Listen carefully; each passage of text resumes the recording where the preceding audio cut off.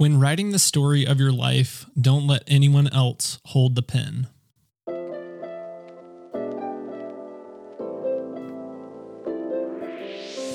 What's up, everybody? This is Andrew May. This is the Allegory and Elm podcast. I'm here with my co-host, Katie May. Hey, hey. We are here today to talk about the author of your fate. We are here to shoot the shit and be real. If that sounds like something you're into, let's go.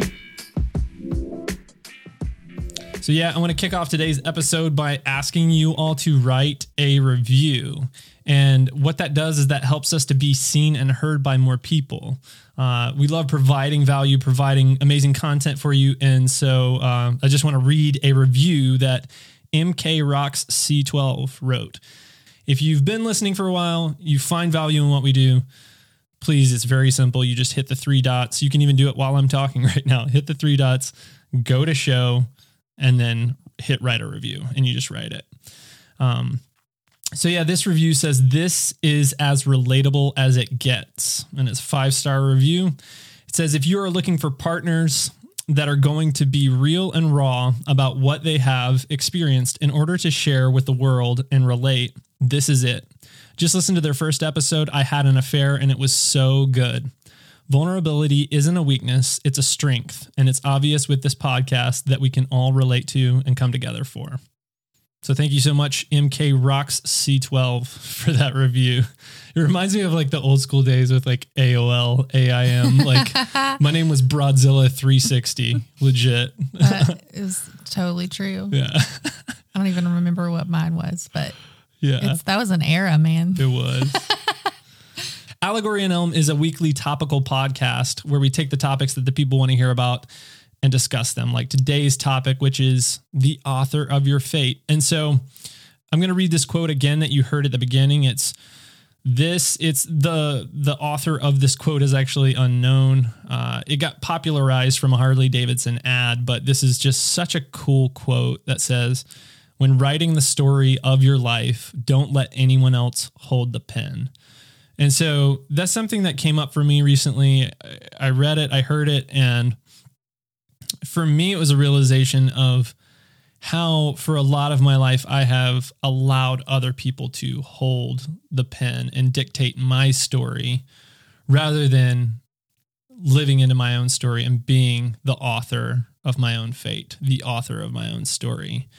And so I thought it would be a great talking point and an encouragement to our listeners to stop allowing other people to dictate your life and you actually taking control. And the reason it came up is, as I've been sharing more about my story, I realized that I knew, and as we've talked about personal legends, I knew what I wanted to do very young, very early. Even when I was like 16, I knew I wanted to be a photographer.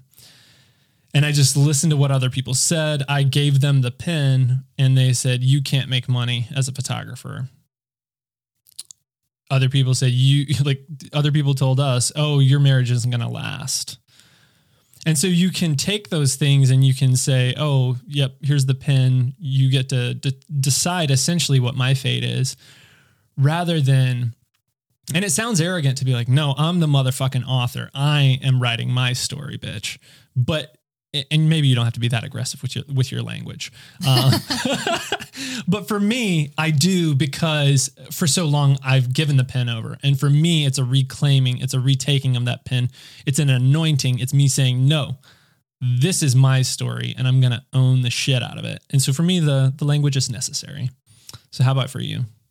Yeah, I think what I've realized about being the author of my own story, my own life, my own fate, as you say, is it's taken me a lot of deconstructing my story to really figure out how I want to write it moving forward and like what chapter is next. I did this really cool meditation on my birthday. I just like looked up meditations for birthdays on the Simple Habit app. And it was just a really short practice, but it was really powerful because I had never meditated on my birthday before in this type of way, where basically she had you kind of do a visualization as if you were like standing on the precipice of the next chapter of your life. Cause essentially a birthday is a mark, right? It's a mark in time. Chapter 37, folks. Chapter 37. And she had you like actually visualize what would the titles of your sections in your chapter be. So like in the next year, what would you want to have highlighted in this next chapter of your life? And it was like, wow, like that's really cool to like visualize actually authoring, you know, I'm here in this foreshadowing of this next year, and I can get that down on paper and start like looking at that. And I think that was so powerful because oftentimes I feel like in life, we just kind of go, like we just, you know, we grew up in whatever families of origin we grew up in, you know, we had those messages, those stories kind of put on us. And then you come into adulthood and you're kind of like, okay, I'm going to follow this path. I'm going to do this career. I'm going to go to this college. I'm going to be in relationship with this person. You know, for me, it was like, I'm going to go to college, be a nurse, get married, have kids. That was like all I knew that adult life should be, and work for 30 or 40 years. And then you get into it, I think, and you're like, is this it? Is this all there is? Yeah. Is this what, you know, not that I was completely unhappy, but I definitely felt like there was something missing. I wasn't energized like about my life. Like I was happy with it, but I wasn't like, oh, I'm so alive and doing this cool stuff. And I always have felt for a long time that there was something bigger that I was supposed to be doing. Like I couldn't describe it. I couldn't really tell you about it. Like if you would have asked me like 3 years ago, I would have just said, I don't know. I just feel like I'm supposed to be impacting more people or serving in a different way. Not that I need to like completely leave my job, but what else can I be doing to feel this? And so that kind of sent me on a quest. And then the news of the affair happened. And then it was like, oh, okay, well, my marriage isn't at all what I thought it was. So then what is it? You know, like, so then it kind of threw me into this whole like hero's journey of, you know, deconstructing that. So I feel like for me, being, you know, claiming my pen has looked a lot messier than it sounds. Yeah. Yeah. I love the idea of chapters for your birth years, essentially. And so like for year 35 for you, 2019 seemed to be somewhat of like, life isn't what you thought. We're going to be deconstructing. We're going to be shattering the foundations of everything that we thought we knew, that you thought you knew about life and about who you are.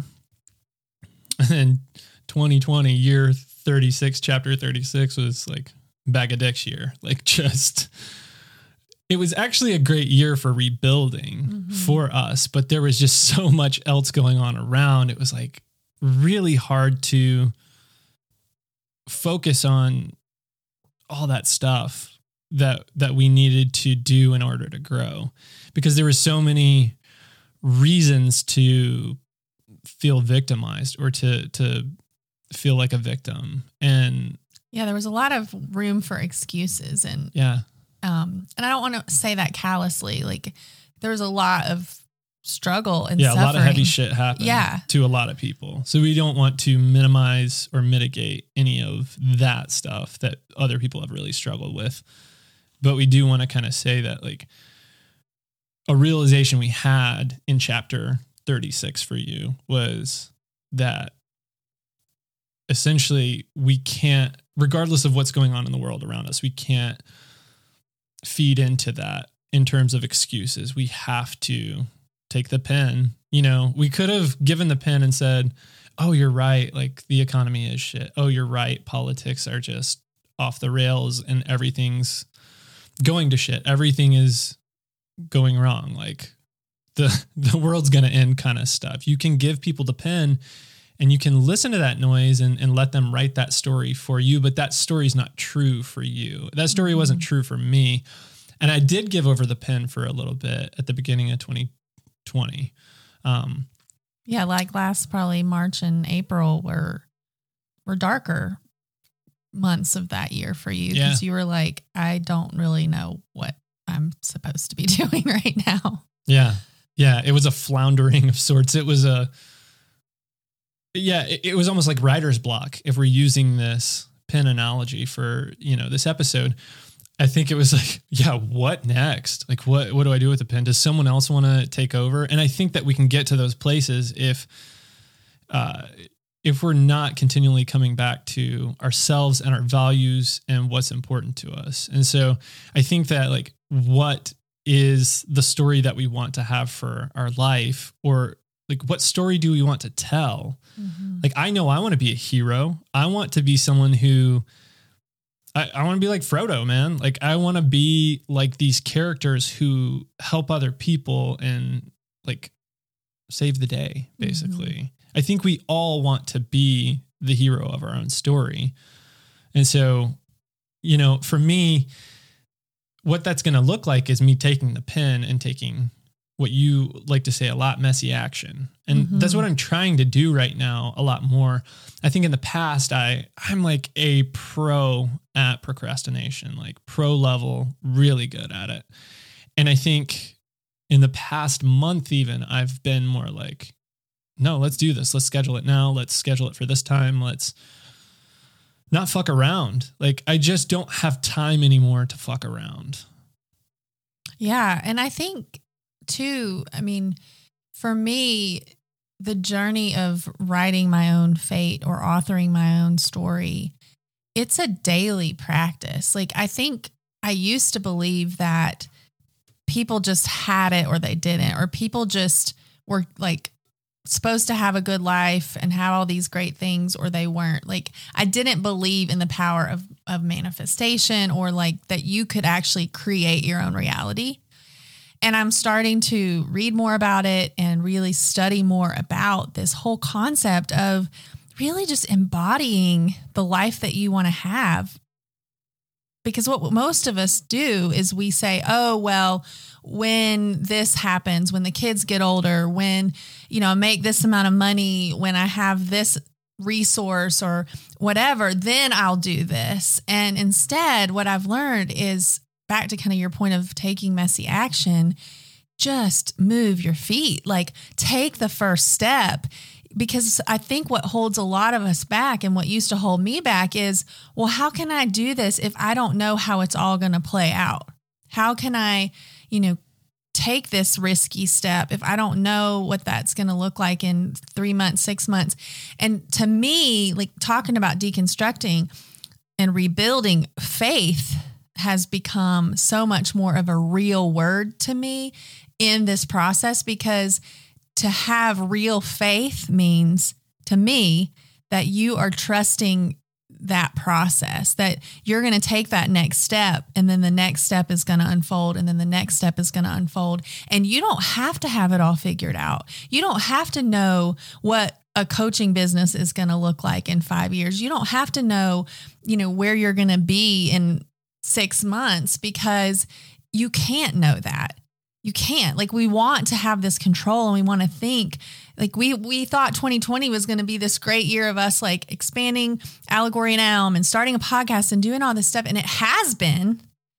But if we would have let 2020 really sink in and stop us, we wouldn't be where we are right now.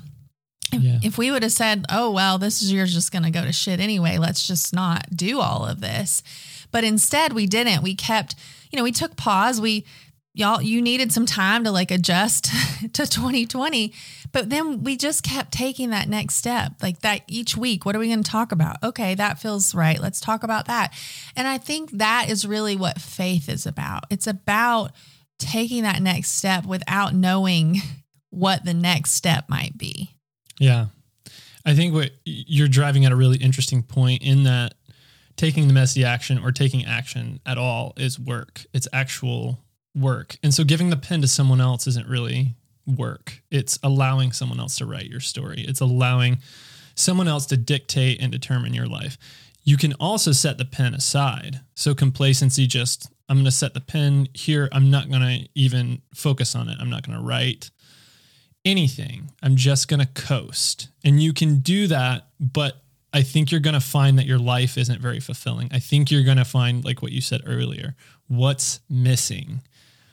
And I think until you're willing to take up the pen, even if you make a few mistakes and you have to scratch it out or whatever, or you have a draft that doesn't quite work right and you need to rewrite. I think that that's fine. I think that's so much better, and you'll be so much further along than if you hand the pen to someone else, because they're going to write whatever story is in their head, not the story that you want to tell. And so it's going to be so much more work rewriting their story, or waiting 2, 3, 4 years and then finally picking up the pen and being like, oh man, I could have had a brilliant story already. Why have I been sitting on this? And I think it brings me to a point of change is scary. Mm-hmm. And Katie and I are in the process of some major changes right now with our daughter's schooling, with, potentially moving. And like, it's something I have been reluctant to even mention on here, because like, I'm actually afraid of it too. Like, I've been pushing for talking about this with Katie, of like, some things that we've been discussing about potentially moving, not like out of Asheville, but just finding a different space that feels more authentic to us. Yeah, exactly. But it's scary because it is. We get rooted in where we are, and we get attached essentially to where we are. Yeah. And I think the way forward often feels scary, and it feels dangerous, and it feels unsafe. And if you leave the pen on the table, it's so safe. If you don't write anything, it feels so much more safe, because you can't write anything wrong. You can't write anything right either, is the counter to that. So I think the thing is with taking the messy action and actually, moving forward, you're able to write something that's at least interesting. Mm-hmm. And you can change it. Like I said, you can rewrite, you can ball it up and throw it in the trash and change it. But if you aren't actually doing anything, I think that for me, the complacency is the killer. Mm-hmm. And moving backward into safety is not one of my values. My value is stepping out into discomfort. It's where I grow. It's where I learn. It's how I step into my personal legend, into who I want to be. And I'm constantly trying to do that. I tell people all the time, I think I get like weird vibes or just kind of like pushback from people sometimes. Like I've said this in a few clubhouses about discomfort, and I hear responses sometimes of like, wait, what? Like, that doesn't make sense that you want to make yourself uncomfortable. And I'm like, that's where I gain my confidence. I'm not a confident person. I can feign like I'm super confident, but I'm not. And it's for me continuing to show up, being consistent, and stepping outside myself into something new. Speaking at my mom's funeral, that was not something I wanted to do at all. I was asked to do it, and I actually really wanted to do it at the same time. It was this counterintuitive thing that I didn't want to do it because it was hard. It was hard for me to get up in front of 200 people and talk about my dead mother, And I think that if I hadn't done that, if I'd have given the pen to someone else in that moment, I think that's where you'll find regret. Mm-hmm. And I don't want to have regret. I'd rather get up there and blubber and mess up and say something maybe not appropriate or whatever, or get up there and like just absolutely show myself that I have it within me, than to kind of just be sitting with everyone else. Not that they're cowardly, but like for me, it would have felt cowardly. I would have sat there and just like been looking down at my hands and not feeling that confidence. And I would have gone away from that situation without feeling like, oh, wow, look at what you did, Well, and we've talked about this before. I don't know if we've talked about it on here, but I think a lot of people think confidence is just something that somebody has, or, there's confident people and there's unconfident people. I don't know. I think people think that sometimes, that I'm just not a confident person. I mean, that's a story. A lot of people, I'm just not a confident person. And I think what we've figured out is the only way to be a confident person is to do scary shit, to do scary shit and prove to yourself, like, it's not going to kill you. You're going to be okay. You're going to make it through it. And otherwise, there's no way to build confidence. You'll just stay feeling unconfident unless you take those risks, unless you feel that fear and you move through it and you do it anyway. Yeah. I think what's interesting about this, comparing this to authors and whatnot, is like the best authors will write themselves into corners. They will write something to where it's like, oh shit, how do we get out of this situation, to tell the most compelling stories. And so like, I think that that's what I'm encouraging our listeners and myself to do, is to move forward, write myself into a corner. So I'm, like, oh God, like I got to come up with something interesting here. I got to do something. I think that that's where jealousy of others comes into play. When you see other people really writing their story and owning it, taking risks, not just like flagrant risks where it's like, oh shit, I don't know that you should be doing that, but just like measured risks, things that they seem to be living into their personal legend, who they're supposed to be. They're living the life that you desire. I think you need to be able to write yourself into a corner, or write yourself into something more than just a blank page, basically. Yeah. And I think use those hard emotions as mirrors. I think so often we feel those hard emotions like jealousy or anger or frustration or sadness or whatever. And our tendency is to push them away because they're uncomfortable. It's like, oh, I don't want to be a jealous person. I don't want to, feel this way about somebody else or about my life. But I think really what those emotions are doing is sending you a message. They're a message to say, hey, there's something about this person's life or this person that's really ruffling something about you. It has nothing to do with that person. It's really just a mirror back to you to say, hey, maybe this is like something you've been wanting to do and you haven't. And so now you're judging this person. Instead, why don't you just ask yourself what it would take for you to take that first step toward this thing that you really want to do in your life? Yeah. Yeah. And so this is making me think of Brianna Weist and, something that she said. So in terms of your story, don't write the whole chapter. Like, you're not going to write the whole chapter. You're going to write one sentence, or you're going to write one word. Don't even worry about writing a whole paragraph.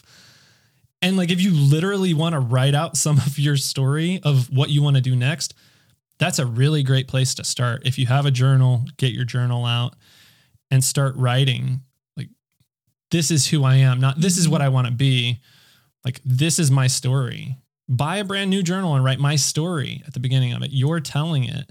And so, like I said, just that small step of write a sentence, write a few words. Mm-hmm. And so Katie's got something from The Mountain Is You that she's going to read. And, it's a book.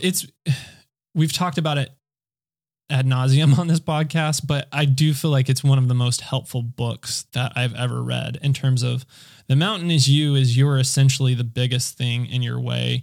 You're the thing in your way, but you're also the thing that can get you to where you want to be. Absolutely.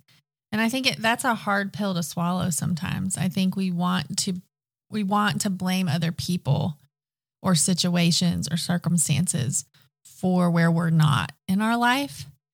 And at the end of the day, the hard truth, and one that's been hard for me to swallow, is if you're not living the life that you want to live, it's on you. Mm-hmm.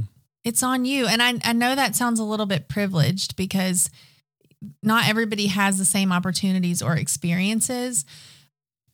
I also do believe, though, that the belief in yourself has to be there no matter what your circumstances, to push you toward the life you actually want to believe you can have. And if you don't have that belief in the possibility, it's going to be really hard for you to work through the things you need to work through to have the life you want to have.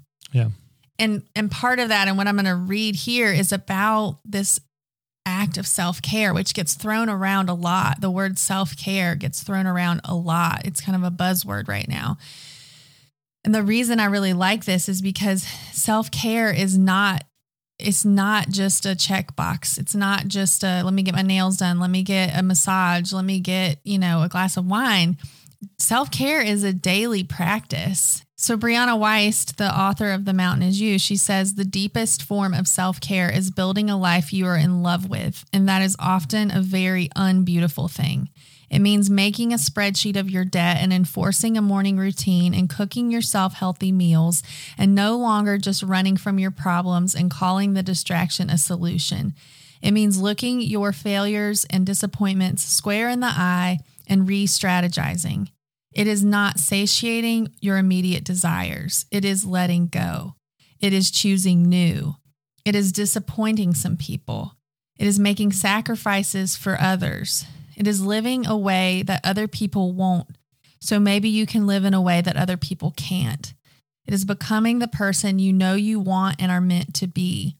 Someone who knows that salt baths and chocolate cake are ways to enjoy life, not escape from it.